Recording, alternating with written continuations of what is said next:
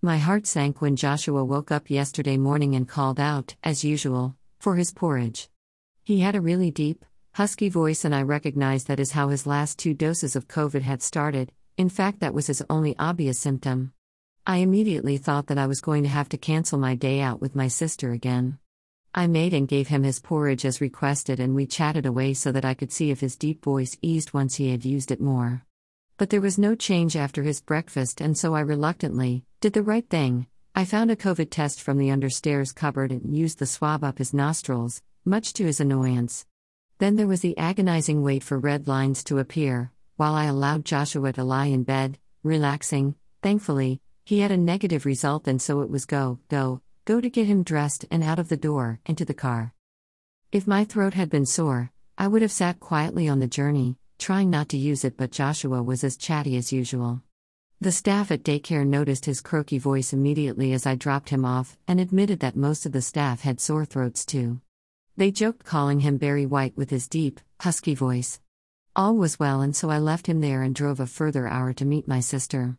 She lives a bit nearer to our chosen venue, and so she was there first, waiting for me, with a large bouquet of beautiful flowers. We hugged and swapped gifts, then walked to a cafe where we enjoyed brunch together and exchanged all of our news. We sat talking for almost 2 hours before my mobile phone rang.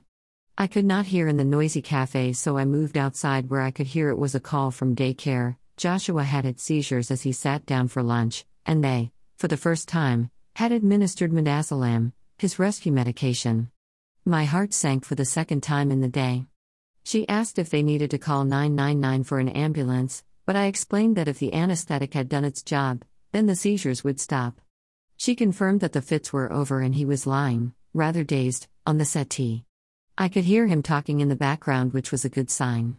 I asked them to call me back in half an hour with an update, as I was an hour away. We tried to look around the shop set onto the bride dresses, as we had planned, but neither of us could focus after the call, and we agreed to head back. Daycare called me as promised, when I reached my car, and reported that he was dozing but was fine.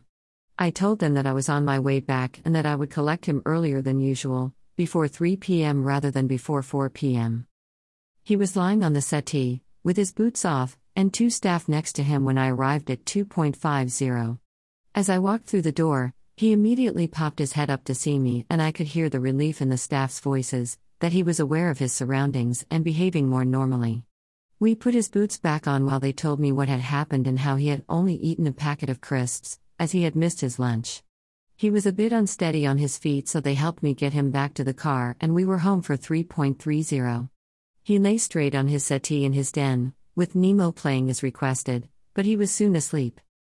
I gave him some Calpol when he woke up and tried to encourage him to eat mashed potato with cauliflower cheese, which I had thought would be easy to swallow, but he was not interested in the least. Later he ate 2 bowls of bananas with custard and then his Weetabix supper. He had a bath in Olbas bubble bath to steam out his sinuses, and then he went to sleep in my bed. He stayed there all night, coughing away, and at 5:30 he has had his breakfast and some more Calpol. I will test him later today to check it is, as I suspect, just a cold, or if he has caught his 3rd dose of COVID somewhere. Luckily I had no plans for today at all, so we can have a day at home together easily enough, if that is what he needs.